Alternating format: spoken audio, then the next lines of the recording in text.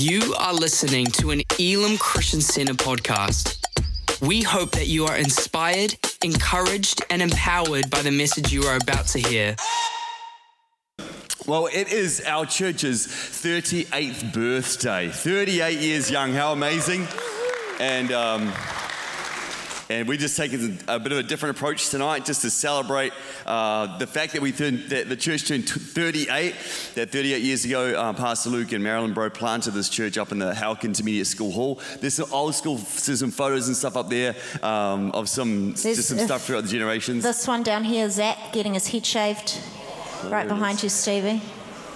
Yeah. And there's one on that side. You can't see it now. Dan Owen in that corner's a good one too, with some blonde tips. So we thought we'd do something a little bit different tonight. You know, 38 years of our church. Pastor Luke shared the word this morning. And we thought tonight would take a bit of time because Bex and I have both been here for a decent chunk of that 38 years. I've been on staff 21 years of that 38 and been in the church for 23 years, I think. I've been in the church for 34, 35 years. 35 of those 38 years. Can anyone beat that? Anyone in the room beat 35 years in the church? You're the winner, babe. Yes, that's it. I'm the winner. So, thank you.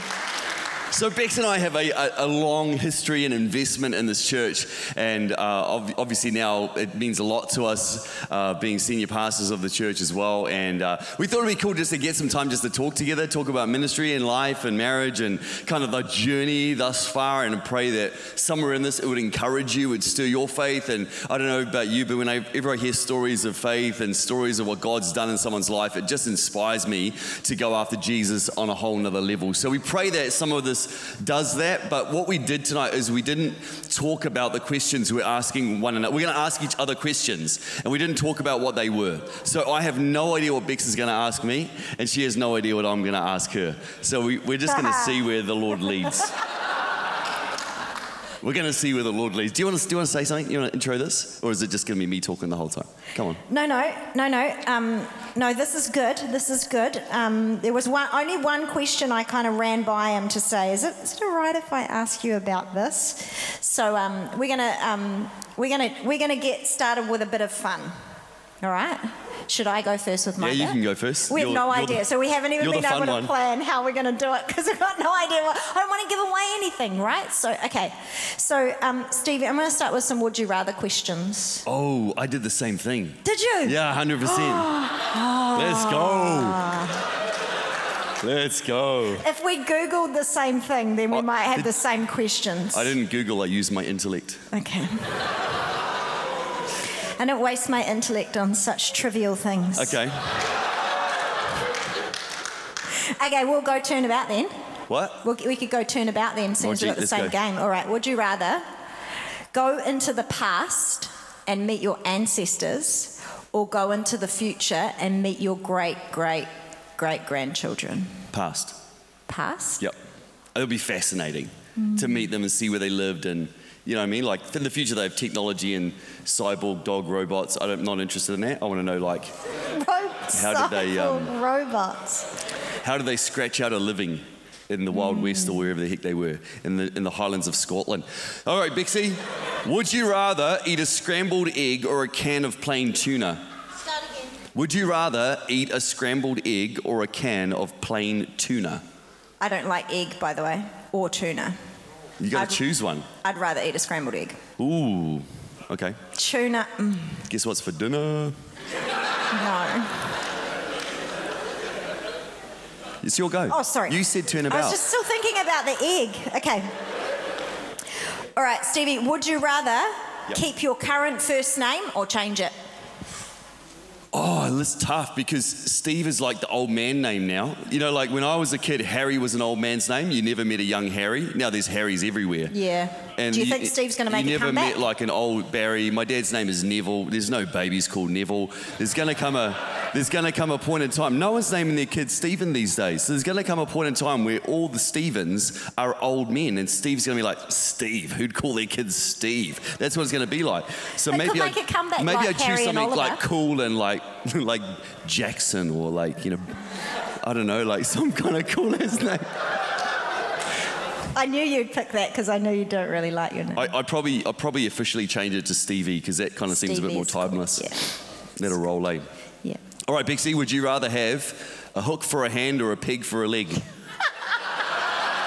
can see these questions just... Definitely did not Google them. A hook for a hand or a pig for a leg? A pig for a leg. No, I get you. I agree. All right. Would you rather always say everything that's on your mind or never speak again? Oh. Google's I good, think eh? I pretty much do the first one anyway, so let's go first one. I would do the same. Bixie, would you Never rather too many have regrets. a cup of ice cold water or a warm cup of tea? Warm cup of tea, 100%. Stevie, would you rather buy me a new handbag or a new pair of shoes?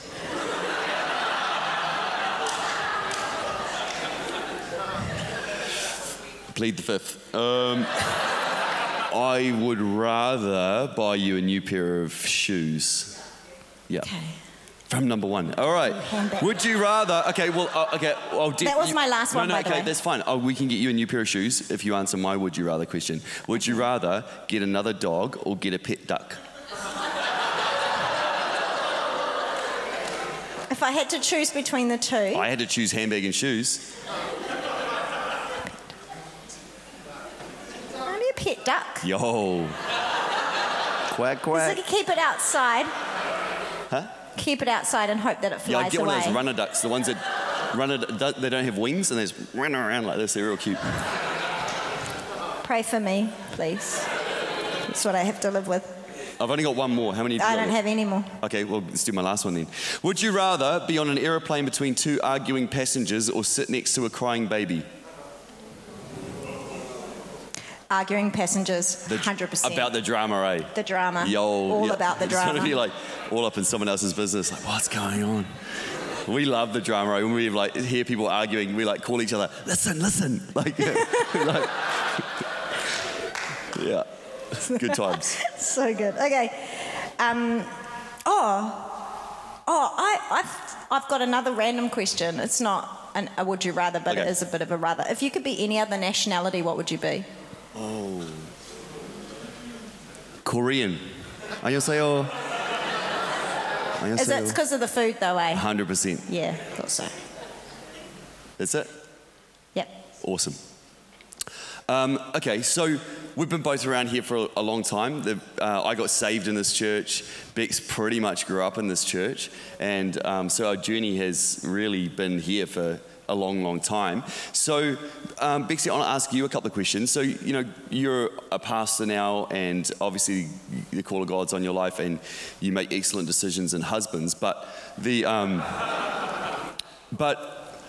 you grew up in what is essentially a Christian home. Like a lot of the people here, you know, it's probably 50-50 split. 50-50 people in this room have grown up in a Christian home, and others have maybe come to faith later in life. But you grew up in a Christian home. So, like, but where on the journey did God become real for you? When did your faith become, like, tangibly your faith?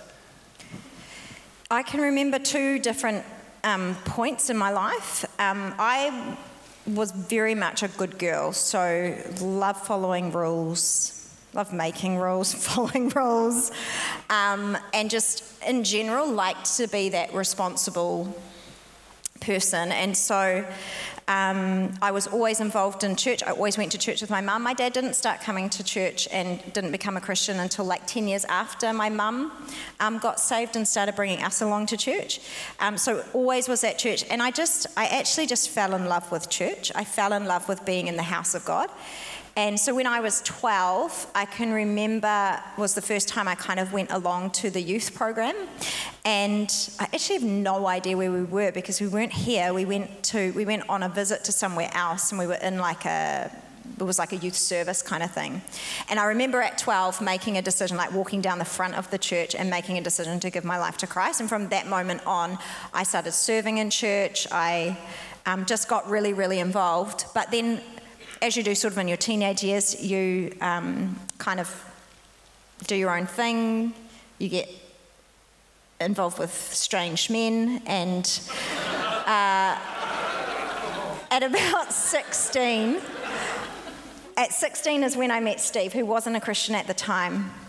And you just kind of at that age where you're kind of questioning things, and you're kind of like, do I want to be in church? Do I not want to be in church? Is this where I want my life to go? All that kind of stuff. You're kind of questioning a whole lot of things, and you're trying to make decisions for yourself. And it probably was about 16, around the time that you made your decision, that I think we both kind of said, okay, let's do this. And I can remember actually standing over there and standing up on some kind of altar call, standing up and making that decision, and we were alongside each other making that decision to go, yeah, this is, I'm going to get serious about this, because I think there's a lot of, like you grow up in a Christian home and you go to church and you know that you should read your Bible and you know that you should like do all the things, but you actually don't. Really, you don't really do it. But it was at that point where I remember going, it's all or nothing. I'm actually going to do this. I'm actually going to read my Bible. I'm actually going to make a decision to have a relationship with God. I'm actually going to pursue this, and I'm going to make it meaningful for me in my life. And that's really where everything shifted for me. Wow. Cool. Why don't you tell us then how you came to Elim? That was one of my questions that I had, like for you, because you didn't grow up in a Christian home. Yeah. You didn't grow up with any Christian friends, although you had like one or two along the way. So for you, our sort of stories are very intertwined, although completely opposite, really. Tell us how you came to Elim. And how that became part of your story. Yeah, so like I grew up in an awesome, loving home, great parents, great family, great siblings, but we didn't go to church, we didn't believe in God, we didn't read the Bible, all of it was totally foreign to me. And so in the age of around sort of 17, I just started questioning life. I just started getting really curious about life and faith and about meaning to life and how, up until that point, life was really good on the outside, heaps of friends, and I was like a nationally ranked runner in like 800 meters and nationally ranked high jumper, and like things were awesome, and I on the outside everything looked amazing, but internally I was like, what am I here for? Like, what is this life about? Is this actually about me just finishing school, going to uni, getting a job, buying a house, living some kind of life and then dying? And is that the full extent of the meaning of my life? Because if it is, that's a bit empty. And I had this aching sort of thing inside of me that was screaming out, you're made for more. Like there's more than just this material world. And so big like questions freak me out, like, questions about life and death, questions about what the purpose of life is, questions about the universe. I just was like, man, this is overwhelming me, because I just didn't have answers. I didn't have good answers to those questions. And so I just began this big search trying to find out what it was. And my whole life was consumed with running and track and everything. And that's how I first got introduced to a connection to Elim, because Pastor Luke, who founded our church, his daughter April had the same running coach as me, and so that was kind of my first initial connection with Elim. And Bex was April's best friend, and kind of that's how we ended up sort of meeting. But I got injured, I couldn't run for a while, and it just revealed to me this aching void in my life that I'm actually quite lost. If I lost that part of my life, I would be really lost. And externally things were great, but internally I was just like, I'm alone and I'm lost, and I just have these big questions I don't have answers to. So it began a massive journey, and I just was like, what does everyone else do to fill the void? Well, we get alcohol and girls and drugs and all that kind of stuff, and I just was like, let's go. And so, but the more I did that stuff, the more empty I felt and the more lost I felt, and the more I was like, that's not it. That's like, that actually only leaves me more and more empty. And then got invited and met you, and already I had all these questions, right? I remember talking to you about all kinds of stuff, and already I'd found a Bible and I'd started reading it, and I was just like, it was blowing my mind. I was like, what is this? And then got invited to church, and every time I'd come into church here, and it was the first time ever coming to church, so like you see people singing and clapping, I'm like, who are these weirdos? Like, you're freaks. What? Put your hands down, relax, sweetheart. Like, just calm the farm. And they're singing these songs to God. I'm like, he gets it, you love him, like, just relax. This is the same thing over, we love you, Lord, you're amazing. It's like, oh my gosh. And so I just didn't understand it, and I was like, man, but it blew me away, because I was like, they've got something, and there's something here that is so attractive to me. And it was like the Spirit of God was just calling me here. And every time I come in, I'd just cry. I'd just like sit down the back, like right down the back where the holy people are down there. And it's like funny, you sit down the back like you're going to escape God, and it's like God lives at the back row. Like he works from the back to the front. Man, he's just like, it's not the way you think. And so, yeah, I just cry. And then it was just, the more I came to church, the more I heard about a God who loved me. And it just started to make a bit more sense. I had no idea about anything. Like I still was so far from knowing much about God. But I remember seeing the scripture on the wall of our church, Jeremiah 29:11, for I know the plans I have for you, declares the Lord, plans for good and not for evil, to give you a future and a hope. And I was like, that's what I'm looking for. I'm looking for good, and I'm looking for hope, and I'm looking for this God who's got plans for me. And if that's true, like that's monumental. Like if that's true, that's monumental. And so, yeah, I was working a really boring job, filing paper, and I prayed the first prayer I've ever prayed, and I just said, God, if you're real, you can have my life. And God showed up in an office in Penrose while I was filing paper, and just the Holy Spirit just met me right there and just tangibly filled my body from the top of my head to the bottom of my feet. I felt love, purpose, acceptance. Everything I was searching for, I felt, and it blew my mind. And I out loud yelled, stop. And the office was like, bro, get back to work. Like, what's wrong with you? But I was like, man, I just prayed to the God I heard about in church, and he showed up. And so then the very next Sunday, I came to church. I was sitting down around there where the team are there, and this wild man called Johnny Lee Cleary was preaching. He's an ex-KKK leader, and he was preaching in our church. And he gave an altar call, and I just stood up, came down the front, I didn't know what to do. I just got on my knees. I thought that's probably reasonably spiritual. I didn't know what you're supposed to do, and just said, that was it. I said, God, you can have my life again. You can have it. I think you're real. And from that day to this, it's like night and day. God just showed up. God did a major work in my life, healed me and rid me from a whole bunch of stuff. But then I had to work out a whole bunch of my salvation, had to figure it out, had to learn. I didn't even know why Jesus died. Like that's how little I knew about faith. I was like, I don't know much about the cross. I don't know why Jesus died. All I know is that God's real and I want him. I want him in my life, and he's calling me. And so I know I'm broken, I'm a sinner, and I need his grace and his forgiveness. And so that's all I came to. It was like a year later, I was doing a training for an outreach, like a beach mission, we used to call it. And then they taught us the gospel message about sin and the penalty for sin, and that Jesus died on the cross to pay the debt of our sin. And I was like, oh, I get it now. That's awesome. And but I said, I had no idea. But all I knew is God was real, and I needed him in my life. And he showed up and radically transformed my life. And literally 2 years later, I was on staff. And so because you had friends that weren't Christians, your family wasn't, your whole life up until that point had a completely different sort of trajectory. Yeah. What was it like for now Christian Steve giving up pre-Christian life? Yeah, it was really wild. It was super hard, because you got to understand, no one in my house is a Christian. No one in my immediate family is a Christian. In fact, quite the opposite, actually didn't want anything to do with God. My sister was involved in witchcraft. There's all kinds of stuff going on. So, the opposite of supportive and encouraging in terms of pursue Jesus, and not one of my friends in my immediate friend group was a Christian. So I had friends who were Christians on the periphery of my life, but I pretty much had to walk away from everything. So I was partying Wednesday, Thursday, Friday, Saturday night in town. I dropped everything. The friends that I was best mates with, bro, we can't. They just left me, walked away from me pretty much. And so it was like that first year was one of the hardest years of my life. Look, at home, right, what I used to do at home is I would sneak alcohol out of the house. So I would steal my dad's alcohol or whatever, and I'd hide it in the bushes outside my window, and I'd be like, bye mom, I'm going to a friend's house, and then I'd go and I'd pick it up out of the bushes. And I went from doing that with alcohol to doing it with my Bible. I would put my Bible out the window, hide it in the bushes, and I'd be like, I'm just going out, but I was coming to church.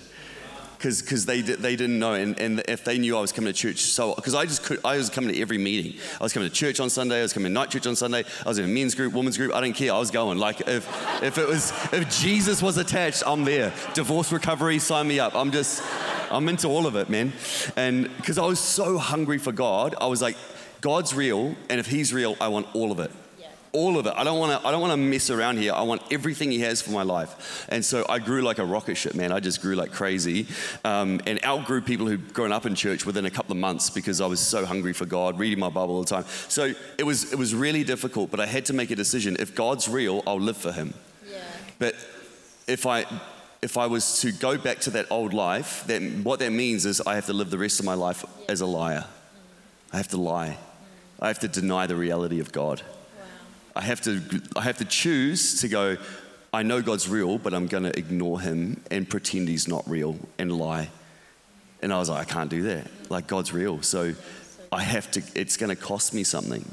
And that's the thing with discipleship, right? And that's the thing we don't understand. People want Jesus. People want a savior, but not a Lord. Yeah. Save me from my sin and the guilt I have, and save me from hell, but don't tell me how to live my life. Man, like, if you want to follow Jesus, most people go, I've tried following Jesus, tried the church thing, it didn't work for me. You didn't try it. You sampled. You got the tasting platter. You didn't have the roast. Like, it's everything. If you really want to experience everything God has for you, you die to yourself and you go all in. If that means leaving friends, family, if that means going after God like that, that's the cost. That's what I said yes to. And I trusted that God would give me back everything I'd given up. And he's so faithful, he's so good. Even if he didn't, like, he's worthy of my life anyway. But God's amazing. God's so gracious, and he gives you everything. And then, like, you know, my mum's saved, my family's super supportive, all my friends who like went mentor, like, are all like best mates with me now, and like I do their weddings for them, and you know, I've dedicated their children, and so like God takes your story and goes full circle. Just because people don't understand it in the immediate doesn't mean they're not going to get it later. But your life is your witness, not necessarily always your words. So you just trust God, trust that process. So, but it was wild. But you've got to determine: am I willing to count the cost of following Jesus? Because if you're not willing to count the cost, then don't bother.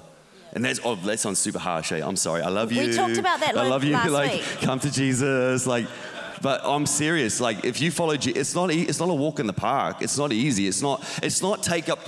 He doesn't say take up the preferred version of your life and follow me on the side. He says, die to yourself, deny yourself, take up your cross and follow me daily. Wow. So many of us, we want the warmness and the niceness of church and Christian community without the death of our own self to follow Jesus. And if you really want to experience what God's got for you, then Steve has to die. I die. It's no longer about me. It's about me in the hands of God and following his voice and his leading in everything that I do. Amen? Yeah. Amen. We went deep real fast, eh? All right. Bexy, what's your most embarrassing ministry moment? Do you know, I've got that written down. Have you? Yeah, what has been your most embarrassing church moment? Well, you go first. I shared this a few weeks ago. Was this my most embarrassing? I think it is my most embarrassing. So some of you guys may have heard me. I'm pretty sure I shared it in the morning. I don't think I shared it at night, but I used to be on the worship team. That's not the embarrassing moment. Although it might be if I tried it again tonight. Just mute me. Like if I tried. So I was on the worship team, and our worship pastor at the time, she was obviously very gracious, and she had me leading one of the songs. And back then, the way that we would lead the song is that the worship leader would open the first line and sing it solo for quite some time. And everything was probably a lot quieter back then, so it felt like you were a lot more obvious in your solo item. And there were two songs at the time that were really, really similar, and they had almost identical first lines of the song, like the very first line of the song. The lyrics were exactly the same, but the tune and the key, very, very different. And as soon as the song started, I immediately forgot which song I was doing. And I thought, I'm just going to have to jump all in. And I opened with the wrong song. So I'm singing, I think I was singing the right words, but I was singing it to the wrong tune and the wrong key. I wanted to die. Yeah. And the worship leader jumped in and saved me, and we continued on the song, and I literally walked out the back after I think it was like maybe the third song. I walked out the back, I sat on the back steps, and I cried my eyes out. I was like, I never, ever want to go back inside that building ever, ever, ever, ever, ever, ever again. I wanted to die right there. Praise God. I love it. Can I ask you another question? Yeah. Yeah, cool, because no one wants to hear about my embarrassing stuff. No. What? You still have to share your most embarrassing moment. Which one? I've got so many. There's the time I threw a crunchy bar at a little girl and it smashed her in the forehead and she got this massive egg lump on her head. That would have been more embarrassing for her than it was for you. Yeah, well, I gave her like a whole box of crunchies saying, please don't tell your parents. Like, I was like... I remember that. Pretty sure that's illegal. But anyway, so I did it. There's a time, one of the most embarrassing ones was a time, okay, I was fresh youth pastor, brand new youth pastor, and there's a guy in our church called Colin Mercer, Pastor Colin Mercer, legend. Are you going to tell the barbecue story? Huh? Are you going to tell the barbecue story? Yeah. Okay. You guys are going to love this. Okay, so please, no judging. This is many years ago, the old is gone, the new has come. So, we were at our house. I thought, I need to get to know the new kids pastor. The kids pastor's Colin. I'm the new youth pastor. We don't really know each other. I'm like, let's get him and his wife over for a barbecue at our place. And so we'll cook some sausages, right?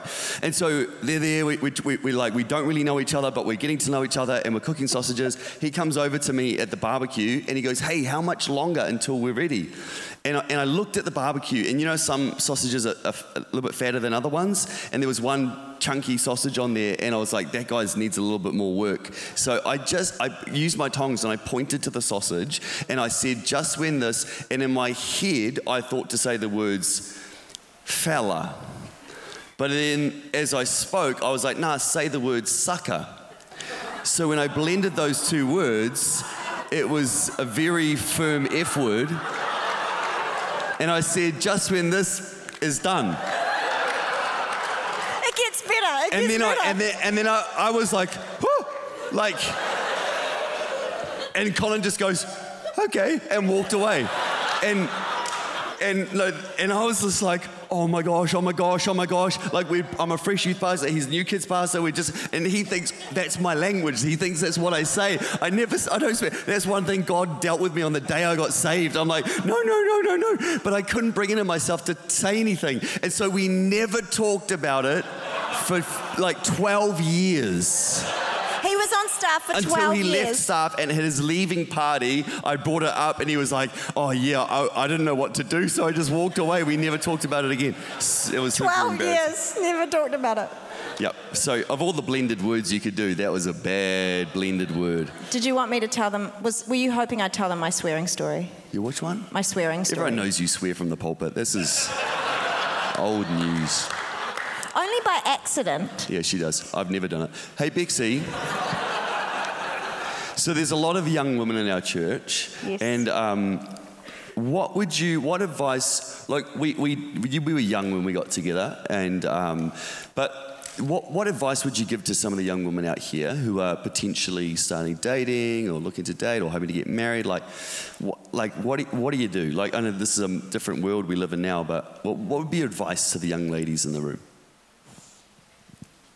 Probably a few things. I think let's start with starting out dating. I think one of the biggest things, and this is so cheesy and sounds so like lame, but the base and foundation of friendship with the person you might be starting to date or that you might like or be beginning to be interested in is so incredibly important, you just have no idea. Like, to have that foundation of friendship, I need to just tell you, you don't need to rush or move forward quickly with anything about that relationship. If you are going to end up in a dating scenario, which will lead to like a serious relationship scenario, which could lead to a marriage scenario, there's absolutely no reason that you would need to hurry any of that process, because it will follow through. It will naturally follow course. And so the more time you can spend in a friendship scenario, the better off you are. And especially if you are young, like I'm talking sort of like sub 20, and early 20s, like hang out as much as you can with other people. Avoid isolation at mostly all costs. Like, that is one thing I think I wish I had done in our relationship. I was 16 when I met Steve, so that's really young. And then to end up getting married, we were together for 5 years before we got married. And it was probably just the place I was at in my life and where my friendships were at the time, but I pretty much ditched all friendships in favour of hanging out with Steve. Most do. Let's be honest. Most people do. I'm only human.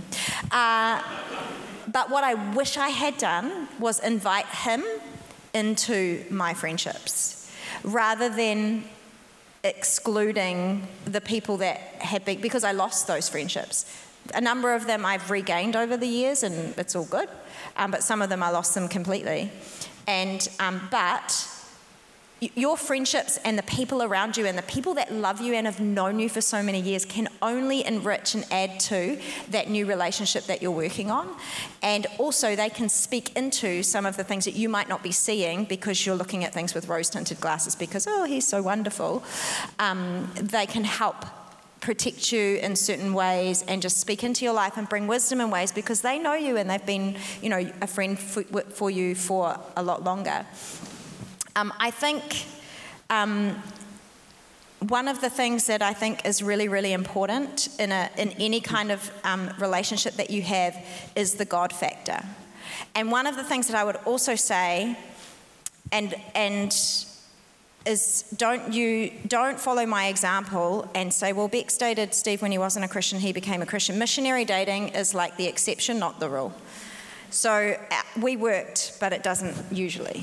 And it mostly worked because I was already seeking God. Yes, he was already on a journey. So I would never, ever, ever use our get-together as an example of how to do it. And lots of girls have come to me and gone, but I told my mum that you dated Steve when he wasn't a Christian. He became a Christian. It's all good now. And I'm like, yeah, please don't say that. ever. Because most of the time, it's the exception. It's not the rule. And a lot of the time, I've seen it way too many times where the girl and the guy get together, the guy likes the girl and wants to get the girl, so he goes to church. Because the girl wants a guy who goes to church. And they fall in love, and he keeps going to church, but the only reason he's there is because of the girl. And then, we've seen it, eh? So many times. We've seen people get to the point where they get married, a year on, he stops going to church because he only went to church to get the girl, he's got the girl, stops going to church. And then the marriage breaks up. And it's, or they continue this relationship which is taught with sort of like difficulty and tension because he's not really, they're not on the same path, they haven't got the same vision. So I think the church and the God factor is so important.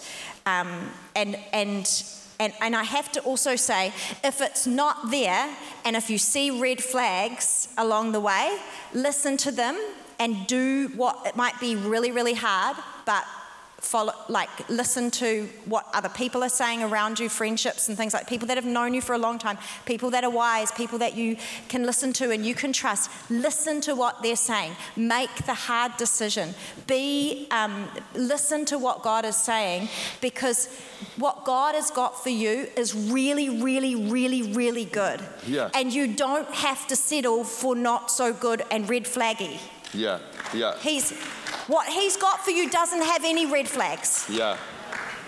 So you don't want to get to the point where you're settling for something less than because it's too hard to make a decision or you don't really want to make a decision about it. Very good. That's excellent advice. I like it. You got a question for me? I do. That's how this works. Yeah. Got it. Mm-hmm. We talked about it. So if we were to follow on, like it's kind of along the same lines as what I was just saying, but also what you were talking about before. There's a scripture in Ephesians 4 which talks about, it says, as a prisoner for the Lord, I urge you to live a life worthy of the calling you have received. And as a leader, but also just as a Christian, and you've been a Christian among people who aren't Christians, and like you've got scenarios in your life where you go to the gym and everyone calls you Rev, so everyone knows that you are the Christian and you are a Christian pastor, and so in that environment you're looked at as, you know, someone who could be setting an example. Yep. Among your friends, you are the pastor among the group. You know, like they'll come to you when they're really in strife. They will, you know, as you said before, ask you to do the weddings and all those types of things. I was going to say ask you to do their funerals, but no one, yeah. And so what does that mean? What does it mean to live a life worthy of the calling, that kind of calling, like as a leader? What does that look like practically in like, and I'm talking things like in your language, in your like conversation, and in the areas of gossip and alcohol and like all of those types of scenarios, in relationships and those types of things, because as Christians, and especially as Christian leaders, and if anyone, you know, this could be helpful to someone who's not just in church leadership, even like, I'm talking small group leaders and all that sort of, but even just in leaders in their circle or at their work, everyone knows they're the Christian. What does that mean? Because it has to mean something to live worthy of that kind of call. It totally does, like live a life worthy of the calling of Christ. Like when you decide to follow Jesus, it means something. It means you no longer stay the same, and that you're no longer in control of your life. That you don't get to make the decisions on how and what and where. That's all up to God. So your life is now aligned to the Word of God. So that means I don't just get to do whatever I want, say whatever I want, because my life is now being used by God as a witness for other people. Now I will say I've got that wrong probably as many times as I've got it right along the journey. Like there's so many times on the journey where I'm like, I did a very poor job of living out the call that God has, the life that God's called me to. It wasn't worthy of that calling because I messed up, or I said the wrong thing, or I let my ego get in the way, or I let my that quick-witted joke that has an air of like rudeness to it, or put someone else down, or whatever. I'm like, so many times I walk around and I go, damn, Stevie, you didn't do it there. That wasn't right. And so that can really harm your ability to witness to people, share with people, and also show to people there's something different about you when you follow Jesus. Like if you follow Jesus and nothing changes, why the heck would anyone want to follow Jesus? Because you're just the same as them. And when you do like decide to follow him, things should really change and your life should take a different route. And so for me, it's about like how I talk, what conversations I get into or entertain, the conversations I exclude myself from, the environments that I exclude myself from. Again, as a leader, I'm called to be above reproach. That doesn't mean I don't just not sin. It means I avoid the appearance of evil. I don't do things that people could look in and go, what's Stevie up to? Or, you know what I mean? Things that are going to harm the gospel, you know, things that are harm the witness of Christ. So, you know, things like, especially in the early days, I wouldn't go out, like, we drink alcohol, like, that's not a thing of, like, we're anti that or anything, and like that's a conscience issue. So if you feel God saying don't drink alcohol, like that's absolutely fine. We don't feel that sense of conviction for ourselves personally, but what that means is I just choose where and when.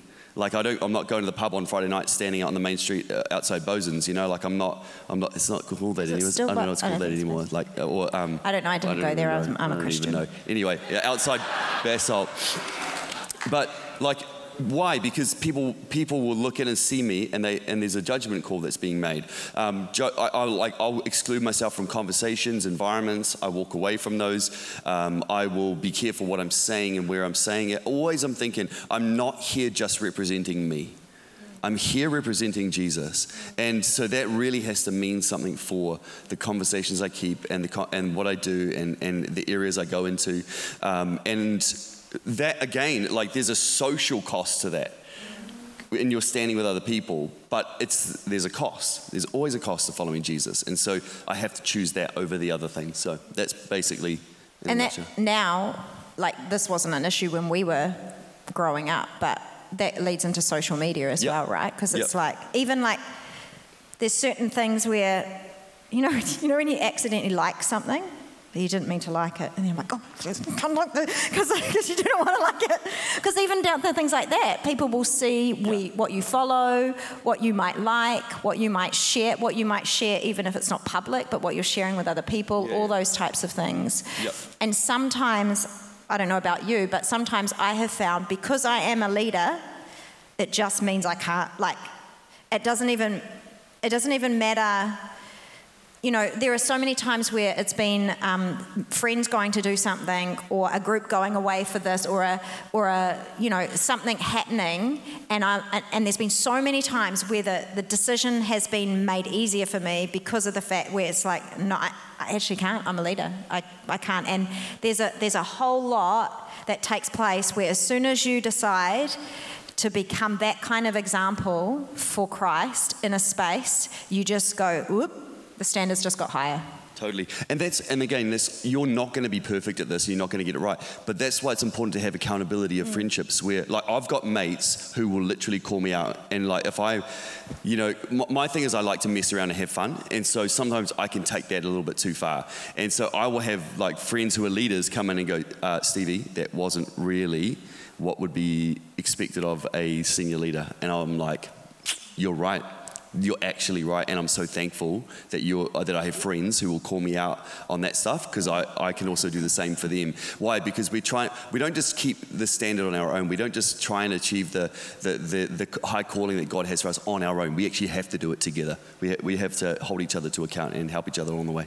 Yeah. Bex, I got a question for you. Yep. So I think we've spoken to some of the single ladies in the room, but we have a pretty good marriage, I think.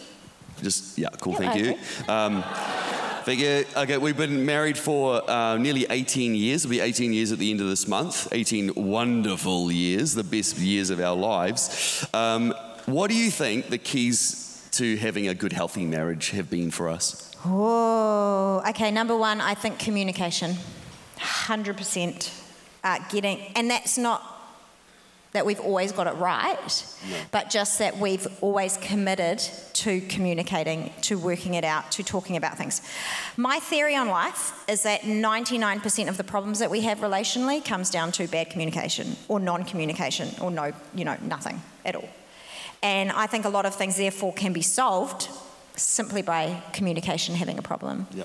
So I think regular communication consistently, and that's like good communication, just regular everyday communication, and it's also communication when things are difficult.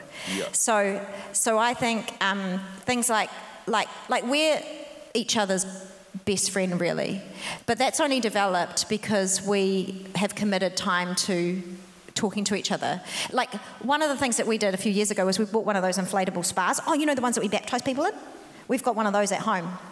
And then when we sit down, like multiple times a week at night, and we just sit in the spa, and it's the best thing we've done, I think, for our marriage, because we sit there, there's no TV, you don't have your phone in the spa, and so you're just talking. You're just chatting about the day, you're chatting about things that are on your mind, you're talking about, like, we'd have conversations about, like, what's the top 5 countries you want to go to, and, you just get to talk through all that stuff, and every time we get in the spa area, we're like, oh, this is the best decision we ever made. It cost us $600 from the warehouse. I'm like, take my money. That's the best $600 I've ever spent in my life, is that little inflatable spa. 100%. It's amazing.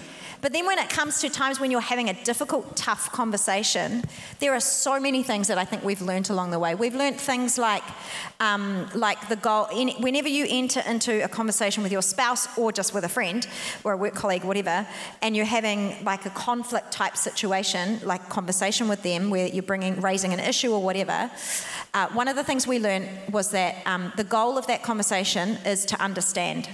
It's not to be right. And that's really hard for me because I am right all the time.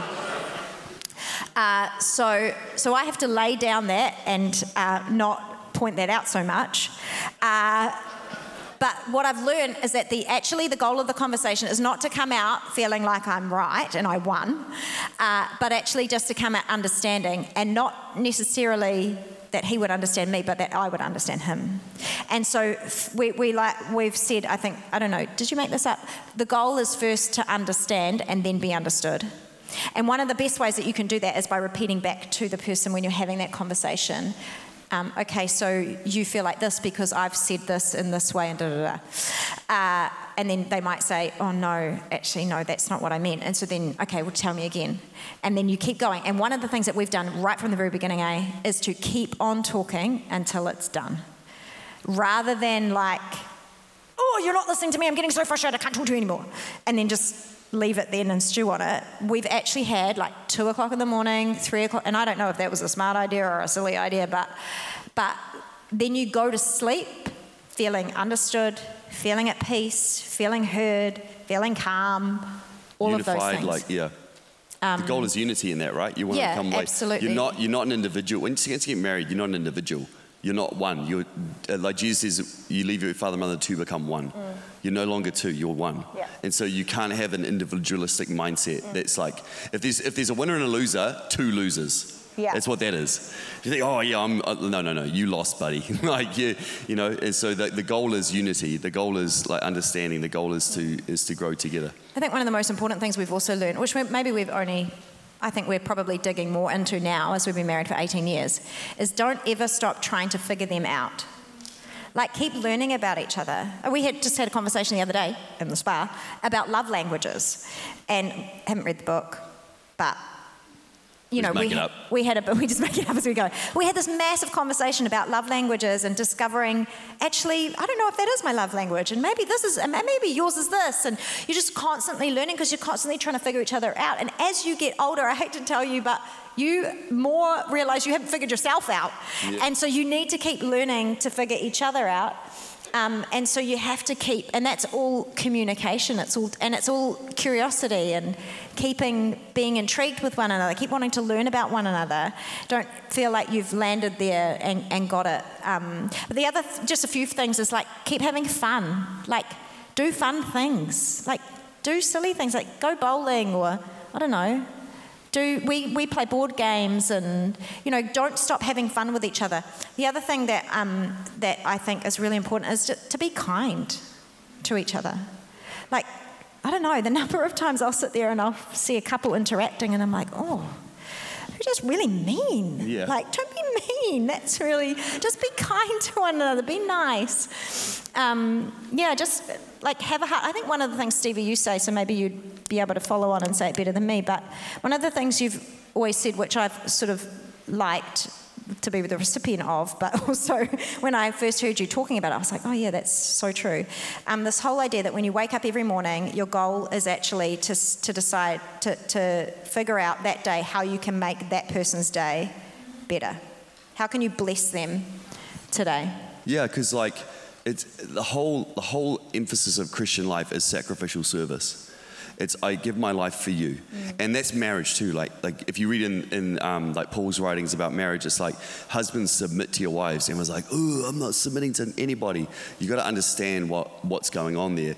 Like, and then because he says then husbands love your wives as Christ loved the church. What did Christ do for the church? He died for the church. He gave his life for the church. He died first so that we could live. And so she may submit to me as like, you know, and love me sacrificially in that way, but I die for her every day.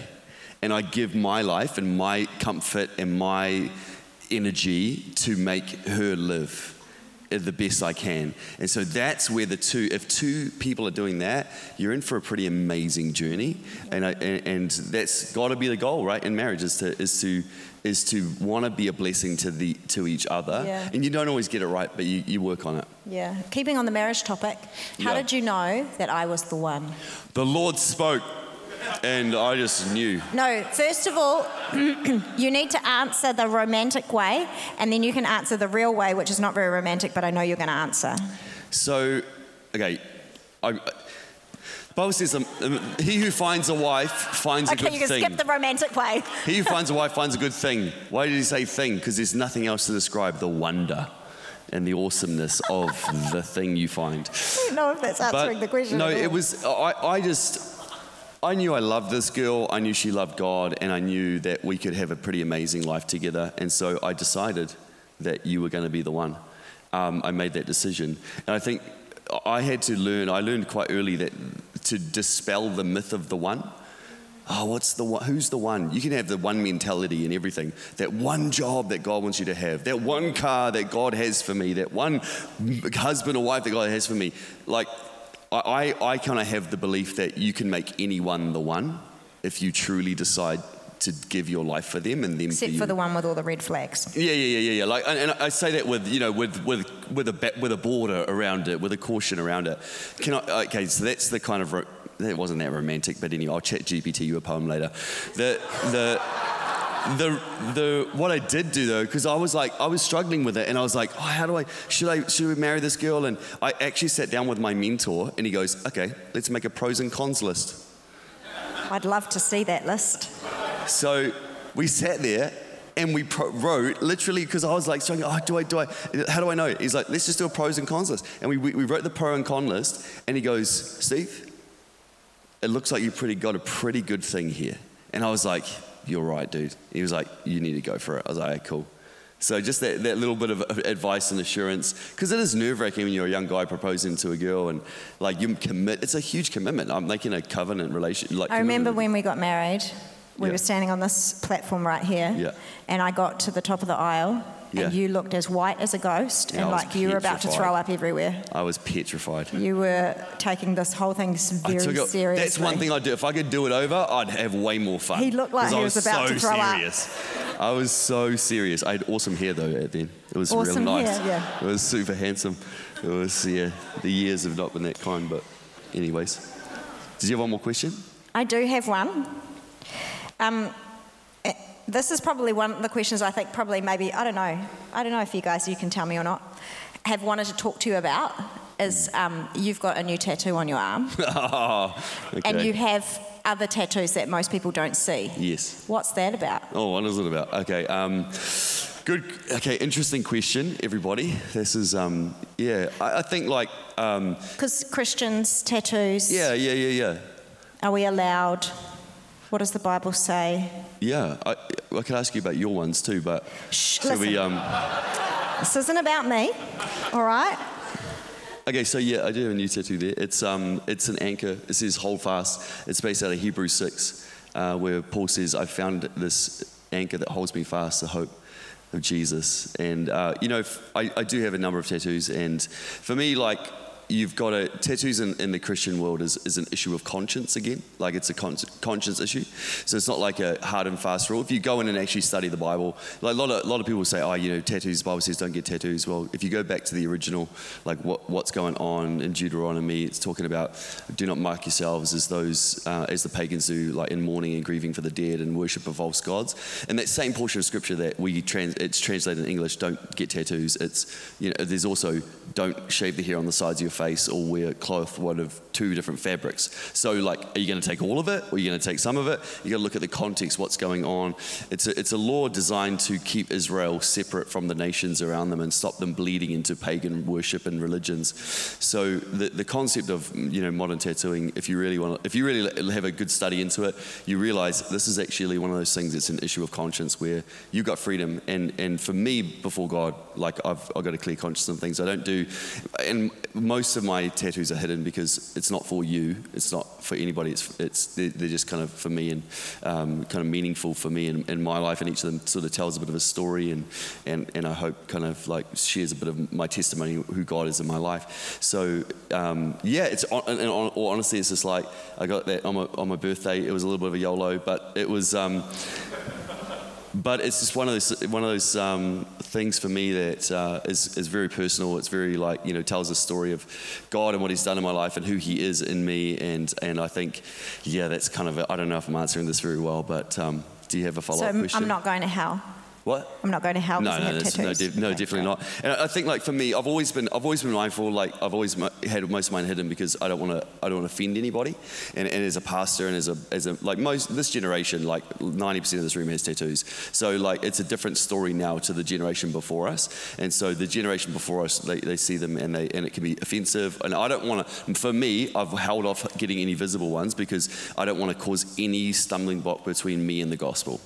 Like I don't want, if you're a culture that doesn't approve of them, or if it's a big deal for you in your older generation, I never want to make my life a stumbling block for you coming to Jesus or finding a home in him. But I do also want to challenge religious beliefs that aren't founded in Scripture, and actually challenge people who get hung up and make laws and rules which don't actually exist. And I want to, that's kind of one of the things I felt God called me to when he called me to be a pastor, was to mess with religious people. Because there's heaps of people that will walk into this church, see you either wearing a baseball cap or you or I with tattoos, and go, oh, I fit here. Oh, okay. All right, I can be here. Yeah, and I'm not. And again, I'm not getting it because I want to be anything for anybody. These are actually just very personal for me, and just part of my journey and my story and things like that. So, in no way do I endorse anybody getting a tattoo. I don't go home and say, "Mom, Pastor Steve said this." No, you got to go before God. If God says no, no. You know, if God says no, no, it's a no. And God said no to me a number of times on a number of different things. So. I don't know, I hope that answers your question. Bexy, I've got one final question for you.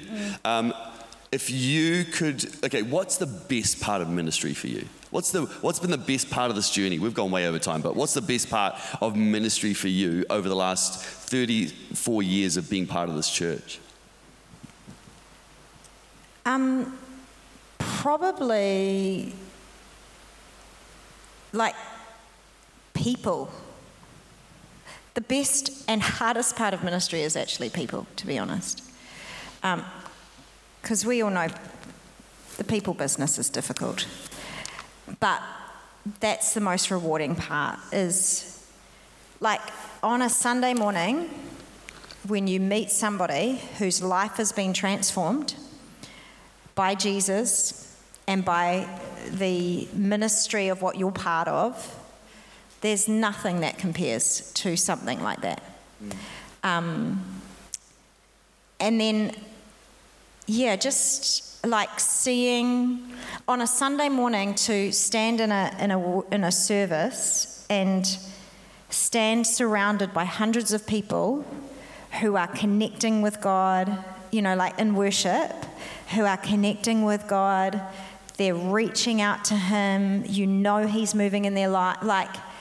There's nothing actually that beats standing in a room in an atmosphere with faith-filled people who are being filled with the Holy Spirit, being set free from stuff that's binding them, just God's doing something in their life, God's ministering to them, they're engaging with him, they're reaching out to him and crying out to him, and that he's, there's just nothing better than being part of something that facilitates that kind of experience for somebody, that kind of encounter for somebody.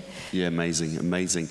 Our heart, honestly, with this church is that you would know the awesomeness of God, the love and the grace of him, and the work that he's done in our lives through this church. We just want to see that continue. We want to see that grow, and we want to see every single person who calls this church home discover the plan and the purpose that God has for you, and then begin to live that life of just radical obedience to God. Whatever God says, just go after it. Whatever God leads you into, trust him in it. You'll only really discover the fullness of what God has for you when you go all in with him. Is that cool? Can we pray for you guys? Come on, let's pray.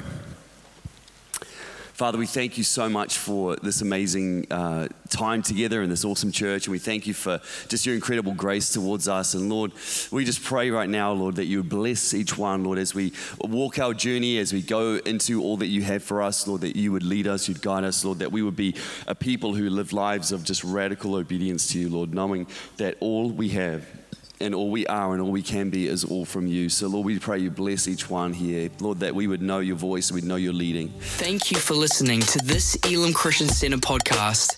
Please subscribe to keep hearing more life-changing messages. For more information about our church, please visit www.elimchristiancenter.org.nz.